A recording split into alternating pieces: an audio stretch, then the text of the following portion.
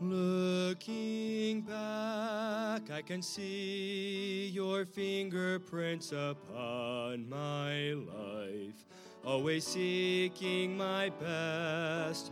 There were times when your way would make no sense, but as you said, you have never left.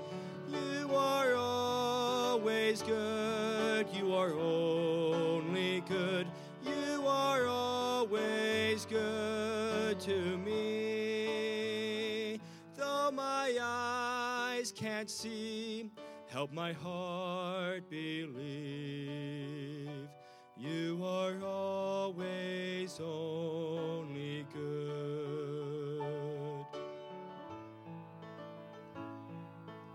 Looking in, I can see my frailty, my sin is great, and my strength is so small. Still you stay, and your mercy shelters me. You hold my hand, and you hear my call. You are always good, you are only good, you are always good to me. Though my eyes can't see, help my heart believe. You are always only good.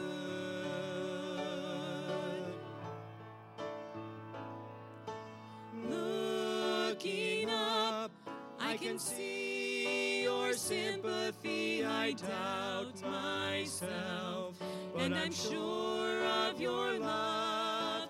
Lavish grace was poured out at Calvary, securing me for our home above.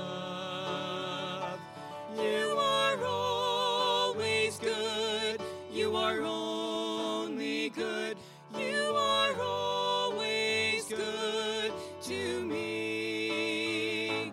Though my eyes can't see, help my heart believe. You are always only good.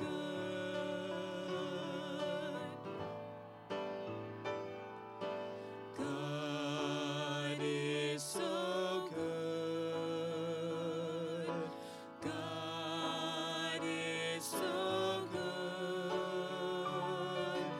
God is so good. He's so good to me. Though my eyes can see, Help my heart believe. you are always only good.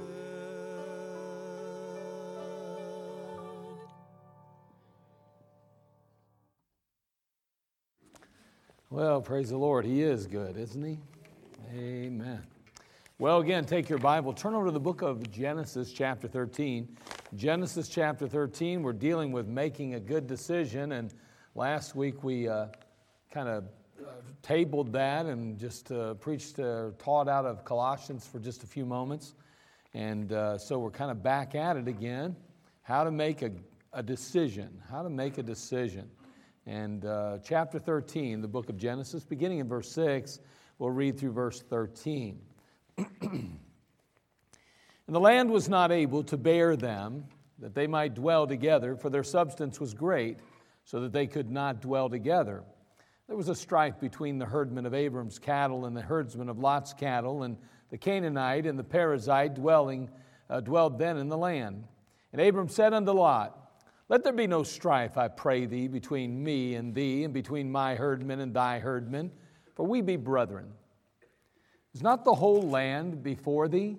Separate thyself, I pray thee, from me. If thou wilt take the left hand, then I will go to the right. And if thou depart to the right hand, then I will go to the left. And Lot lifted up his eyes and beheld all the plain of Jordan, it was well watered everywhere before the Lord destroyed Sodom and Gomorrah, even as the garden of the Lord, like the land of Egypt, as thou comest unto Zoar. Then Lot chose him all the plain of Jordan. And Lot journeyed east, and they separated themselves the one from the other. Abraham dwelled in the land of Canaan, and Lot dwelled in the cities of the plain, pitched his tent toward Sodom. But the men of Sodom were wicked and sinners before the Lord exceedingly. Now we know how the story ends, and we understand that decisions were made that ultimately reaped consequences. You reap what you sow, right? That's just the way it is. And in this particular case, we noted that Lot chose to go his own direction, and when he went that direction, he was, sadly enough, as the Bible says, he was, I think it's interesting how it points here. It says he, excuse me, let me find it here. My mind just slipping a little bit. It says that he was in the sea, well, water, blah, blah, blah, blah. This is not good. There it is. Yeah, verse 12. I thought it was there. I just looked right over it the first time. Abraham dwelled in the land of Canaan, and Lot dwelled in the cities of the plain. Notice, and pitched his tent toward Sodom. Well, that's the problem, right? That was the beginning of the end, if you will. It seems one would say, well, it was started a lot earlier than that, and it did. I get it. But boy, I'll tell you, when he pitched that tent toward Sodom, it just expresses to us what his direction was. And we know that direction is much more important to God than even the destination. We might not be where we're supposed to be, but God's even more concerned about where we're going. And it's important. You know, you find somebody that's had a rough life, maybe they're in the midst of a mess, and you think, wow, how could God be? Nope, God's not really as worried about where they're at the moment as He is at the direction they're going. And can I tell you, you might not be where you're supposed to be, but the real key is, where are you going? What direction are you headed? Which way is your tent pointed, if you will? And boy, that's important, because God knows if you're pointed in that direction and you're moving in that direction, you won't be where you're at for long, and that pleases the Lord. Now, we recognize that there's some things in the passage that help us to understand a little bit about decision making. I mean, obviously, Lot didn't make a real good decision. In the end, it cost him his family. It cost him everything that was near and dear to his heart. And so I thought, well, let's talk a little bit about making decisions, because really life's about making decisions, right? And so we need to learn to make good decisions. And so we asked some questions along the way, or we noted some things along the way, some things that we need to do before making a decision. And if we're going to make a good decision, or if we're going to make the right decision, there's a couple things we ought to probably do. One, we said we need to recognize the potential dangers. In Lot's case, he didn't do a very good job of that, did he? Matter of fact, we need to consider give some thought to the kind of environment that you expose yourself and your family to. Consider the kind of people you and yours will come into contact with. Consider the potential for corruption and the possibility of growing callous towards sin. We said that's all part of recognizing the potential dangers, and that's something that, well, Lot didn't do a very good job of. And so that would be something he could have done that might have helped him make the right decision. So what are we going to talk about tonight? What other things do we need to do in order, before we make a decision, before we even make a decision? Well, number two, we need to remember how tough it is to remain faithful in the midst of temptation. Before we even make a decision, yes, number one, recognize the potential danger, but number two, remember how tough it is to remain faithful in the midst of temptation. And so I want to look at that just a little bit, and I want to ask a question and kind of go off that question and address three different thoughts tonight. So let's pray. Father, we come to you. We ask for your leadership. I pray you'd fill me with your Holy Spirit. Thank you for the privilege it is to pastor Community Baptist Temple, the opportunity that I have, Lord, to stand in this pulpit. I don't take it lightly. I ask, dear God, that you would just fill me with your Holy Ghost, and may I be your mouthpiece. Bless the people of God tonight, and may our hearts be encouraged. May we be stirred, and may we be better for having been here tonight. Again, Lord, we understand that things are going to get busy during the holiday, but Lord, we also realize how important it is that we remain faithful to you. We know that, Father, sickness seems to be creeping back into our lives a little bit. And Lord, help us to stay healthy and strong. And Lord, if we do get sick, help us to recover quickly. Lord, we need you. And we thank you for those that we prayed for earlier and the needs that they represent. But we also know you're the need meter. We're asking you to meet their needs. Tonight, meet our need. Speak to our hearts. Work in our lives tonight, we pray. We'll give to you the glory and the honor. In Christ's name, amen. So remember how tough it is to remain faithful in the midst of temptation. That's something we need to do if we're going to make a decision. Before we even make the decision, we must ask some questions. We must think about some things along the way. Well, I want to ask this question as we think about that thought tonight. How tough is it? Remember how tough it is to remain faithful in the midst of temptation. Here's the question. Why is it so tough to remain faithful in the midst of temptation? Why is it so tough? And that's what we want to focus on, because sometimes, I don't know that any of us really would question that it's tough to remain faithful in the face of temptation. In the midst of temptation, we're like, oh boy, it's not easy. So why is it so easy?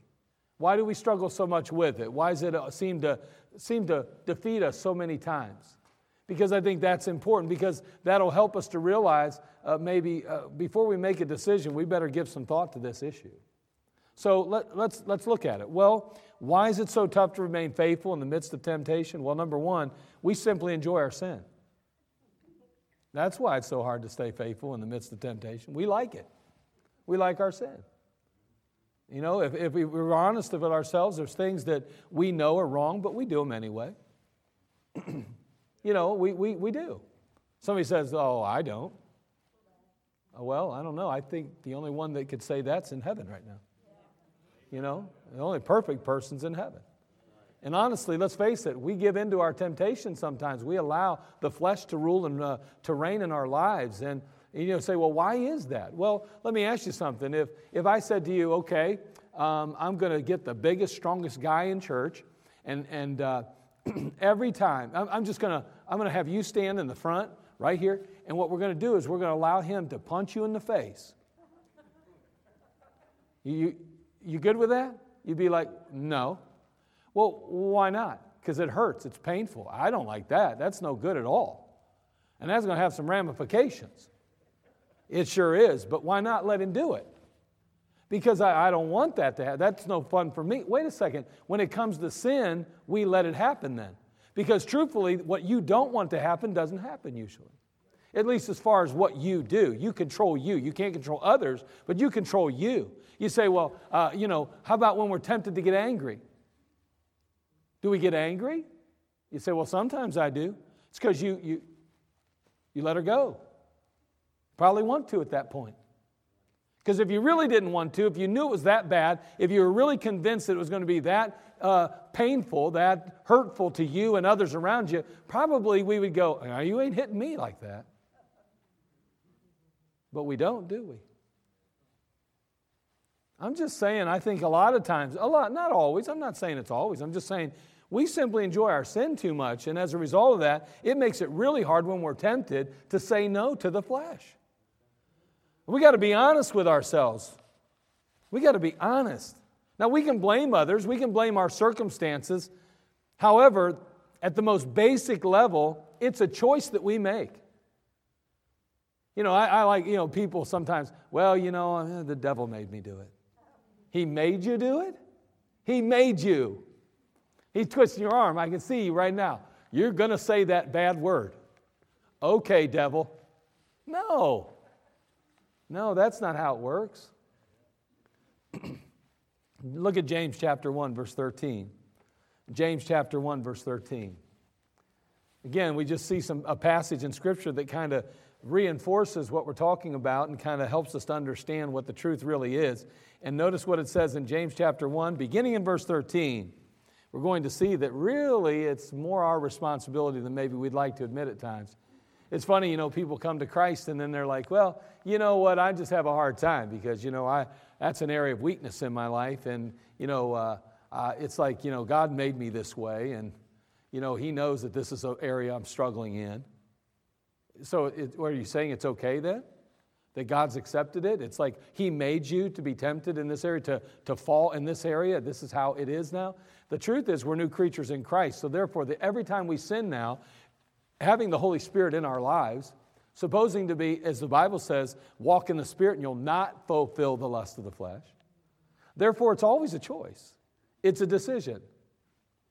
It's not the devil. It's not God. It's not any. God doesn't understand our sin anymore in that regard. He's like, He understands our sin as we're in a fallen state. He knows that we can't help but sin because that's what our nature is, but we have a divine nature now. So in reality, we don't have to sin. We choose to sin. We allow it to rule our lives. We give in to the flesh. We resurrect that old self again that was at one point walking around living the life, but now it died with Jesus Christ and raised to walk in newness of life. And we go back, that new creature, and we dig up the old one and throw him on our shoulders and carry him around. Look what it says in James 1:13. Let no man say when he is tempted, I am tempted of God. For God cannot be tempted with evil, neither tempteth he any man. But every man, here it is tempted when he is what? Drawn away of his own lust and enticed.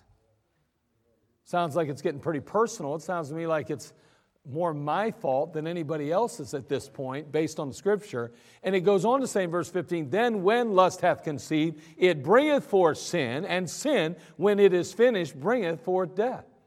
So wait a second. So you mean to tell me that when I'm tempted, I'm drawn away of my own lust. Okay, so the temptation comes, I'm drawn away of my lust.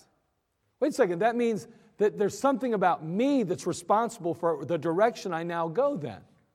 I'm drawn away, or I can be drawn to Christ or drawn away. I can be drawn to sin, or I can be drawn away from sin. I don't know. It seems to me that I make that decision, and then he says, when lust hath conceived, it bringeth forth sin. So guess what? Guess who's responsible for the outcome then? Guess who's responsible for all of the consequences? It's not the person that promoted the temptation. It's not the person that stood before me or said what they said or did what they did. It's me. Because it's as he says here, he says, when I'm tempted, he is drawn away of his own lust. It's not the person's fault, it's my fault.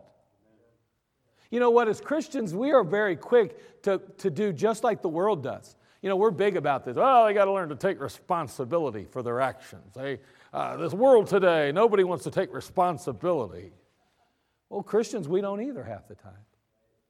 Well, okay, you know, why aren't you in church? Well, the preacher said some things that really bothered me. Oh, I see, it's the preacher's fault. Well, why aren't you in church? Well, you know, that Sunday school teacher never called me up. He called all the other people in the class, but he didn't call me. Oh, you know what? Everybody got a Christmas card but me this year. Oh, I see. So you're not in church because somebody else. It's somebody else's fault. You're not obeying the Scriptures according to Hebrews 10:25 because somebody did something that caused you to get bitter and hard-hearted and maybe unforgiving. And as a result of that, well, you can't help it, right? Again, we pass the buck. We want to blame someone else for our sin. But God makes it pretty clear in James. Every man is tempted when he's drawn away of his own lust. Now, there's no doubt that we have to recognize that as a human being, we got to be careful we don't become a temptation to others. I know my whole life I had to be very careful. I was very tempting to ladies. It was terrible. And I had to be very careful. I didn't want to show them any kind of attention. Okay, so maybe I'm not Fabian. I can't believe it's not butter. But anyway, you remember those commercials? Okay, so I'm not supposed to, but I do. His hair was more beautiful than most women's. But nonetheless, the fact is that we have to be careful. We can't become the person of temptation. We can't be trying to bring people to anger or trying to get them to be upset or ticked off. We can't do that stuff. But by the same token, if somebody is the one that does that to us as a believer, it's all our fault. Hey, listen, we simply enjoy our sin too much. We like it. Feels good to get angry sometimes. Feels good to say a few things we probably shouldn't have said. To get it off my chest. And I deserve to be bitter Because if you was treated the way I was treated, if something happened to you like it was happening to me, then by all means, you would know I have a right to be angry, bitter, and unforgiving. Well, you know what? I don't question that it can take time to work through that process, and there's no doubt that hurt and heartache can take a while to work through. I get all that, and there's no doubt that as human beings, we have to deal with those issues. But to remain in a state like that, at some point, we just have to admit it's because we feel empowered to do so. We feel that we have a right to, and we almost enjoy the right to be that way. So nonetheless, we have to be careful because, listen, when it comes to making a decision, you better remember how tough it is to remain faithful in the midst of temptation, so you can't make a decision that puts you in harm's way, because the truth is, you enjoy sin a little too much, and so do I, to put ourselves in that position. We have an inflated view of ourselves. That's another problem. Not only do we enjoy our sin, but we have this inflated view of ourselves many times. You say, what are you talking about? Well, I'm saying the reasons why it's difficult to remain faithful in the midst of temptation is because we have an inflated view of ourselves. Well, look at 1 Corinthians chapter 10, verse 12. Now, this is a passage that's placed in Scripture. Why? Because it's needed. Everything's there on purpose, right? So obviously the Lord understands, and so does the Apostle Paul, that there's going to be some issues here in our own attitude, our own heart. We know that in the beginning, Satan over here is sinning. He's prideful and he's arrogant, and as a result of that, he's cast down, so to speak. He loses his place or position there with the Lord. And next thing you know, he takes, the Bible implies, a third of the angels with him. There's a problem going on in heaven. There's a mess. Sin has entered the universe. Hold on. That thing that we're going to deal with, we're going to see in just a moment, it's a big word. That's really not that long of a word, but it's a big word. It's called pride. In 1 Corinthians 10:12, he says, "Wherefore let him that thinketh he standeth take heed lest he fall." Boy, we got to be careful with this one. We got to be careful. We start to think that we can stand. We think that we're on top of the world. We believe somehow we've got this all figured out. We can deal with it. He says, take heed lest you fall. Now, research backs all this up, by the way. An editorial accompanying a lengthy report on some research in psychological science and the public interest. That's the research. But anyway, it was published in American Psychology Society. It sums it up this way. It says, some, if not most of us are spinning through life blissfully incompetent because we have such an elevated view of our own abilities. I thought that was interesting. Some, if not most of us, are spinning through life blissfully incompetent. What's he implying? We elevate our view of ourselves to the point where we don't think we need to learn anything else. We don't need to grow. We don't need to dig. We don't have to search. We're good where we're at. And he says, you are blissfully ignorant. I kind of like it. In one study of nearly 1 million high school seniors, 70% said they had above average leadership skills. But listen to this. Only 2% felt their leadership skills were below average. Well, wait a second. How could 50%, that's 2% don't believe that, but 70% do? I mean, we know that it can't be more than 50%, right? We got an inflated view of ourselves here, obviously. Above average leadership skills? Yep, I got above average leadership skills. Really? In your own eyes, right? I doubt they asked their parents that. I doubt they asked even their pastor or their youth leader. I bet they never even asked really anybody other than maybe their closest friends. Hold on. Another study found that 94% of college professors think that they do above average work. 94%. Well, that's impossible again. Above average, right? Average would be 50, a minimum. That's the most. But 94% say, oh, yeah, I do. Oh, you're talking about teaching. Well, that's my game. I'm above average, absolutely. Absolutely above average. 94% of you, though. In another study, when doctors diagnose their patients as having pneumonia, predictions made with 88% confidence turned out to be right only 20% of the time. Isn't that something? I'm 88% sure. I'm 88% sure. Only 20% of the time did it ever actually happen. Was it really the case? Again, inflated view of ourselves. Believing you're the smartest kid on the block can have some negative consequences. You're more likely to stick with ideas that clearly don't work and ignore suggestions from others. And that happens all the time, doesn't it? You know, some of the people I appreciate the most in life are those that, let's be honest, it's people unlike me. What I mean by that is they're willing to make mistakes in order to learn something. To go, I'll tell you what, I can't stand that phone and the computer thing because, they're like, kids are so smart today. No, they're not. They just don't care if they mess it up.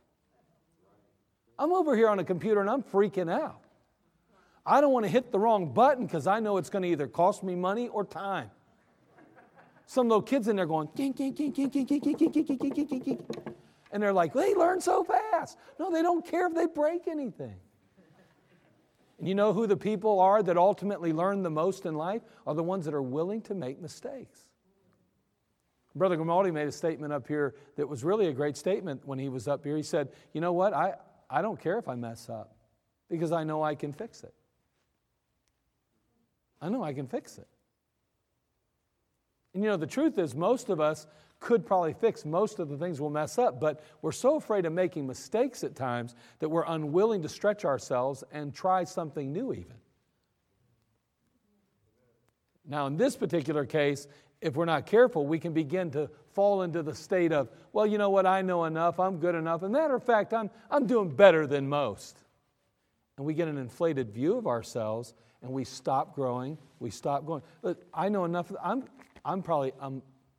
this is perfect, right, for the Word of God, right? I mean, I know more than most. Oh, yeah. I know my Bible. Compared to others, are you kidding me? Oh, how much have you studied it lately? Well, I mean, I know a lot about it. How much have you studied it lately? Well, I read it. No, but how much have you studied it lately? Well, when I was a kid, we were forced to memorize scriptures, and we did. No, but I'm asking, what have you done lately? You know what happens? We get an inflated view of ourselves, and it stifles our growth. It keeps us from going forward. So, why do we so often paint ourselves in a favorable light, even when we are confronted with very convincing evidence that we're wrong? Again, partly because we want so much to believe we're right. We don't want to admit we're wrong. We just can't do it. I got to be right? I'm a good person, and I know a lot about these issues, and I couldn't be wrong. So I'm definitely not going to admit that I could be wrong here. I'm sure I'm right. I don't know. I see some evidence opposed to it, but You know what that is? Pride. Pride. Proverbs 16:18 says, pride goes before destruction, and a haughty spirit before a fall.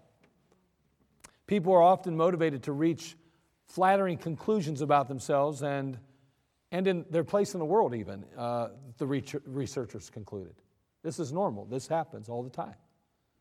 Thus, they go on to say, they mold, manage, and massage the feedback the world provides them so that they can construe themselves as lovable and capable people. Isn't that something? You say, well, I don't believe all that mumbo-jumbo, psychobabble bull. Okay, don't believe it, but I'm telling you there's truth to it. There is evidence, there's truth to this stuff. And you know what? Christians aren't immune to it. He goes on to say, but they're not fooling the people around them as much as they're fooling themselves. Isn't that the truth? So again, we're quick to believe we can handle this.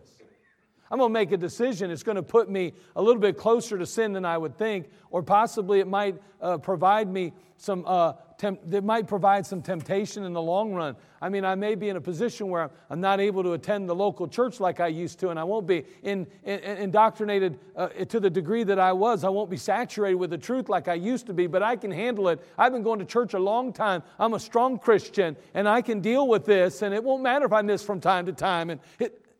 Yeah, okay, inflated egos. We're inflating our own self-worth, our own value. We think we're somebody we're not, something we're not. Okay. Boy, I tell you what, that decision's going to probably sink you, because pride goes before destruction, a haughty spirit before a fall. And so before we even make the decision, we need to remember how tough it is to remain faithful in the midst of temptation. Got to remember that. And you know what? It's tough because we simply enjoy our sin. It's tough because at times we have an inflated view of ourselves. And finally, it's tough because we fail to avoid compromising positions. You say, well, give me an example. Okay, let me give you a couple examples. For instance, dating without accountability or chaperones. I don't care how old you are. You know, it's funny, we got to be careful with this stuff. If we want to stay pure, we want to stay clean, then we can't put ourselves in awkward positions. We can't put ourselves in compromising positions, no matter how old we are. We have to be careful. It's easy for us to tell a 14-year-old or 15-year-old or 20-year-old, oh, you should never be alone. You need a 6-inch rule, friend. Right? We're good about that one, right? 6-inch rule. Better spread it out. Boys on one side, girls on the other. Here we are, we get a little older, and all of a sudden it's like, I've been down that road before. I can handle it. Oh, that's right. You have no testosterone running through your veins anymore. Right? That's right. You gave your man card up. Come on, are you kidding me? I mean, you get where I'm going with this? Okay, we fail to avoid compromising, so we make bad decisions. Why? Because we fail to avoid compromising positions. For instance, how about aimlessly surfing on social media, a social media site, or possibly a platform of sorts? Just aimlessly doing this. Just spending 20 minutes, 30 minutes, 40 minutes, finally it's an hour. And we wonder why we run into things we shouldn't see. Why we're tempted to do the wrong things. Again, we fail to avoid compromising positions. And when that happens, it makes it extremely hard to remain faithful in the midst of temptation because we're opening up ourselves, right?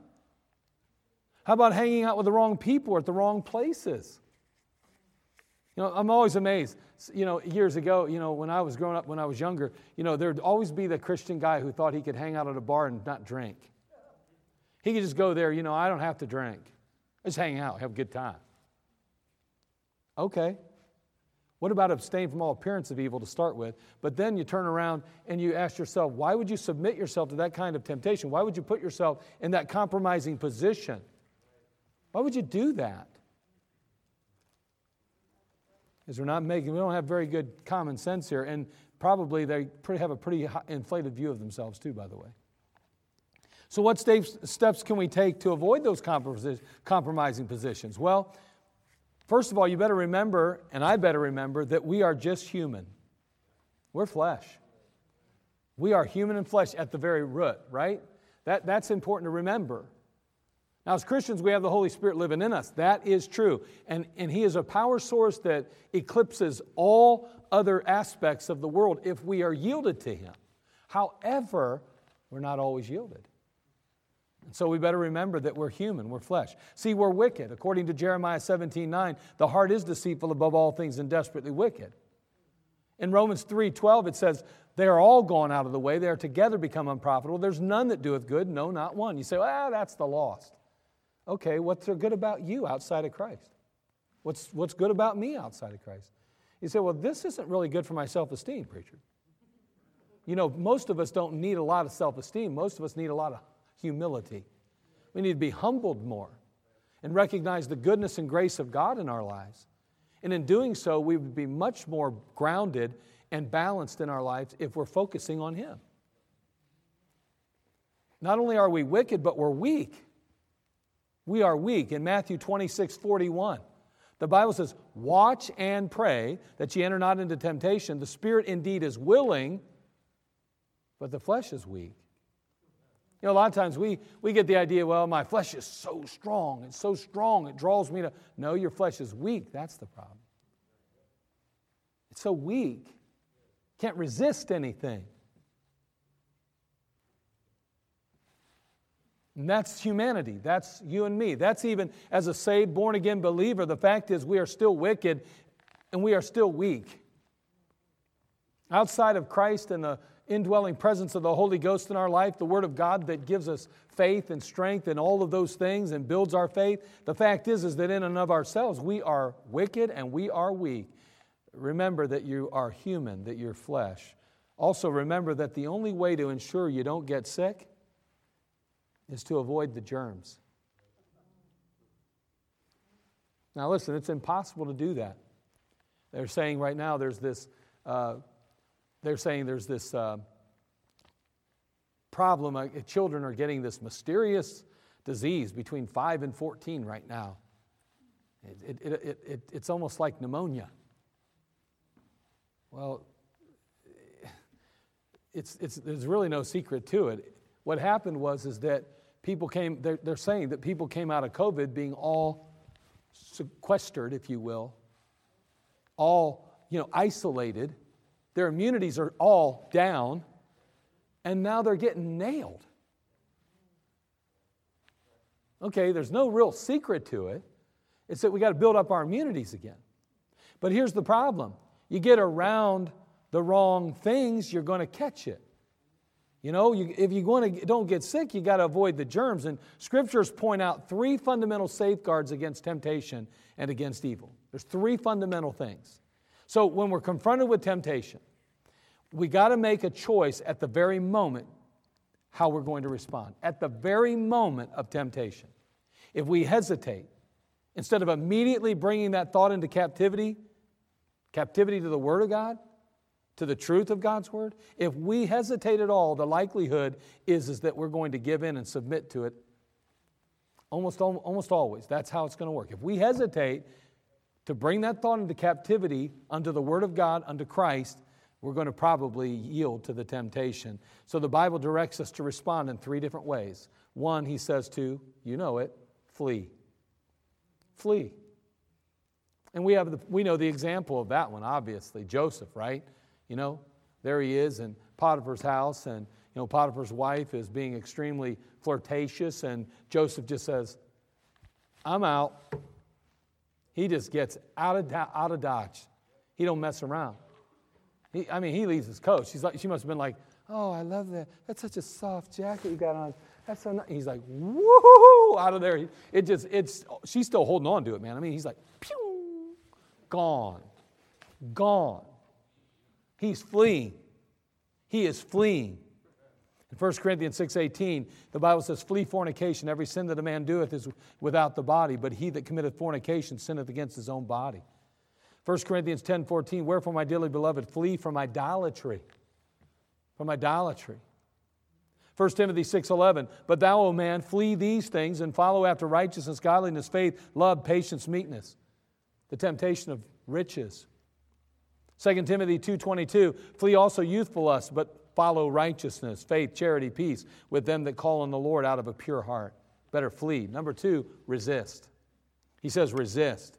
James chapter 4, verse 7, "Submit yourselves therefore to God, resist the devil, and he'll flee from you." We know that in 1 Peter chapter 5, verses 8 and 9, he says, "Be sober, be vigilant, because your adversary, the devil, is a roaring lion, walketh about, seeking whom he may devour. Whom resist steadfast in the faith, knowing that the same afflictions are accomplished in your brethren that are in the world." So, whom resist steadfast in the faith. Peter points out that our power to resist is rooted in the faith. You know why we're struggling to resist the devil? Because we don't have a lot of the faith. Faith. His faith, not our faith. Well, I believe I can resist. Well, that's faith in you. That's your faith. But I need that He can resist. And I'm in Him. And I'm going to go ahead and saturate myself with Him and His truths. It's His faith. Notice, whom resist steadfast in the faith. The faith of the Lord Jesus Christ in this word.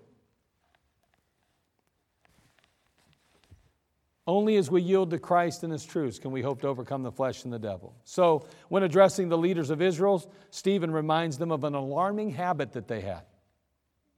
Here's the alarming habit, Acts 7:51. Ye stiff-necked and uncircumcised in heart and ears, ye do always resist the Holy Ghost. That's a pretty bad habit to get into. That's a bad habit.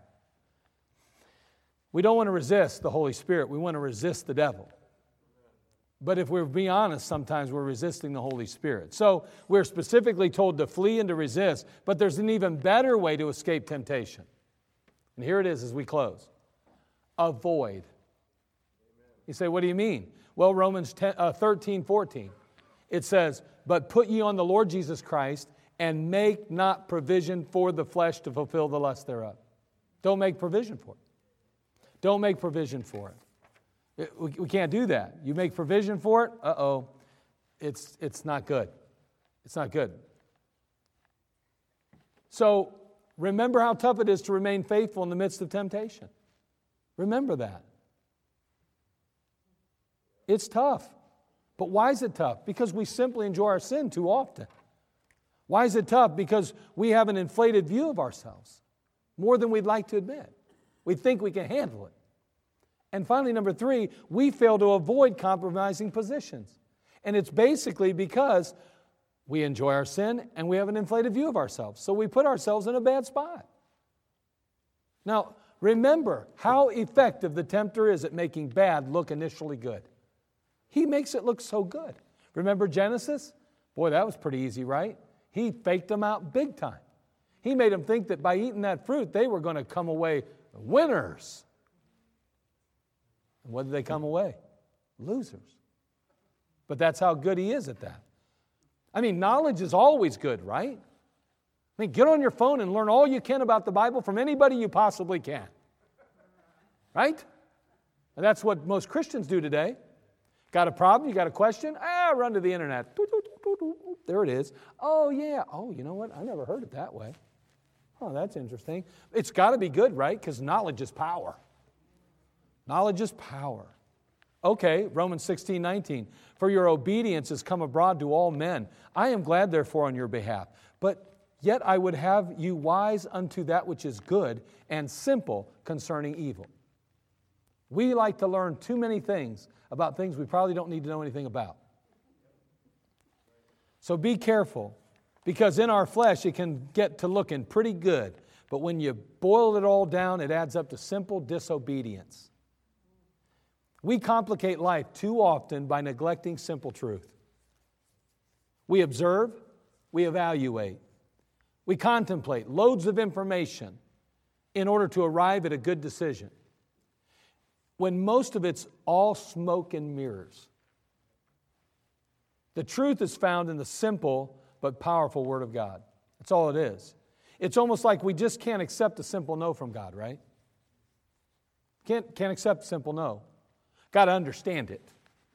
You don't have a right to tell me not to do that. You don't have a right to tell me where to go or what to do. I need to understand it. So, you know what? I need some more information here.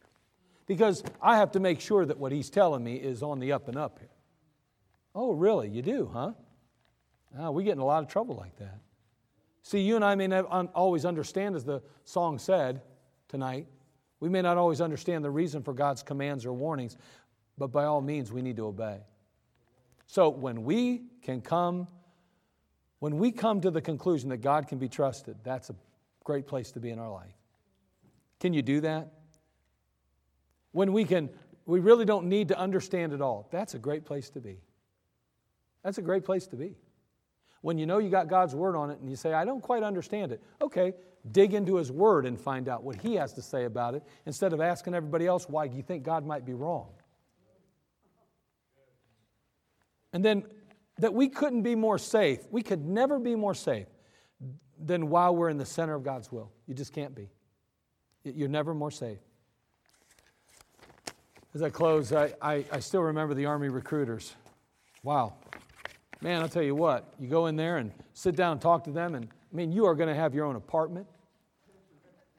You're going to have money falling out of your pockets. You're going to have all this freedom to do what you want. Man, it's going to be awesome, man. You're able to hang out with your buddies if you want. You'll be able to take college classes for free if you want. You're going to do all this stuff. It's great. It's the best, man. It's the best. Oh, yeah? Man, I was like, where's it? Let me sign up. Hold on, before I sign, let me just ask you something. I mean, I started to write my name, almost cross it out real quick. I want you to show me that in writing. What part? Well, you know, the part where I get my own apartment. I'd like to see that in writing. Well, it depends on where you're stationed, how big an apartment is. Oh, you mean like one of them big apartments where 60 guys are in the same room? I think I'll just wait. Let me see it in writing. Oh, you mean I get to choose my duty station? Oh, can I see that in writing? All of a sudden, it's all off the table. Why? Because they make it look so good sometimes. Now, again, they're not all like that. Just 99.9% of them.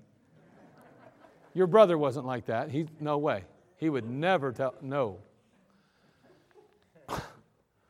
We had a recruiter in our church for a while. But anyway, but you know how it goes. You know how the devil is, though? He likes to tell you all this up front. Look how good it's going to be. And you know how it turns out, don't you? In the end, it turns out bad. In the beginning, sometimes it seems pretty good. All I do is I just want to encourage you. Be real careful. Before you ever make a decision, I want you to think about how difficult it is when you're facing that temptation. Don't make a bad decision. Don't put you and your family in a spot where you're going to be confronted with temptation on a consistent basis. You will regret that. Father, we come to you. We thank you for this time together. Lord, again, bless us. We need you. Lord, you're good to us. Now, Father, help us, Lord, just to be very cautious and careful with the decisions we make, realizing and recognizing, Lord, that we're going to have to make decisions. Help us, Lord, to know how to do that. And Lord, it's important that we realize, Lord, this issue, that it's tough to remain faithful in the midst of temptation. And Lord, may we consider that in our lives before we make those decisions. We'll thank you in Christ's name. Amen. Let's all stand.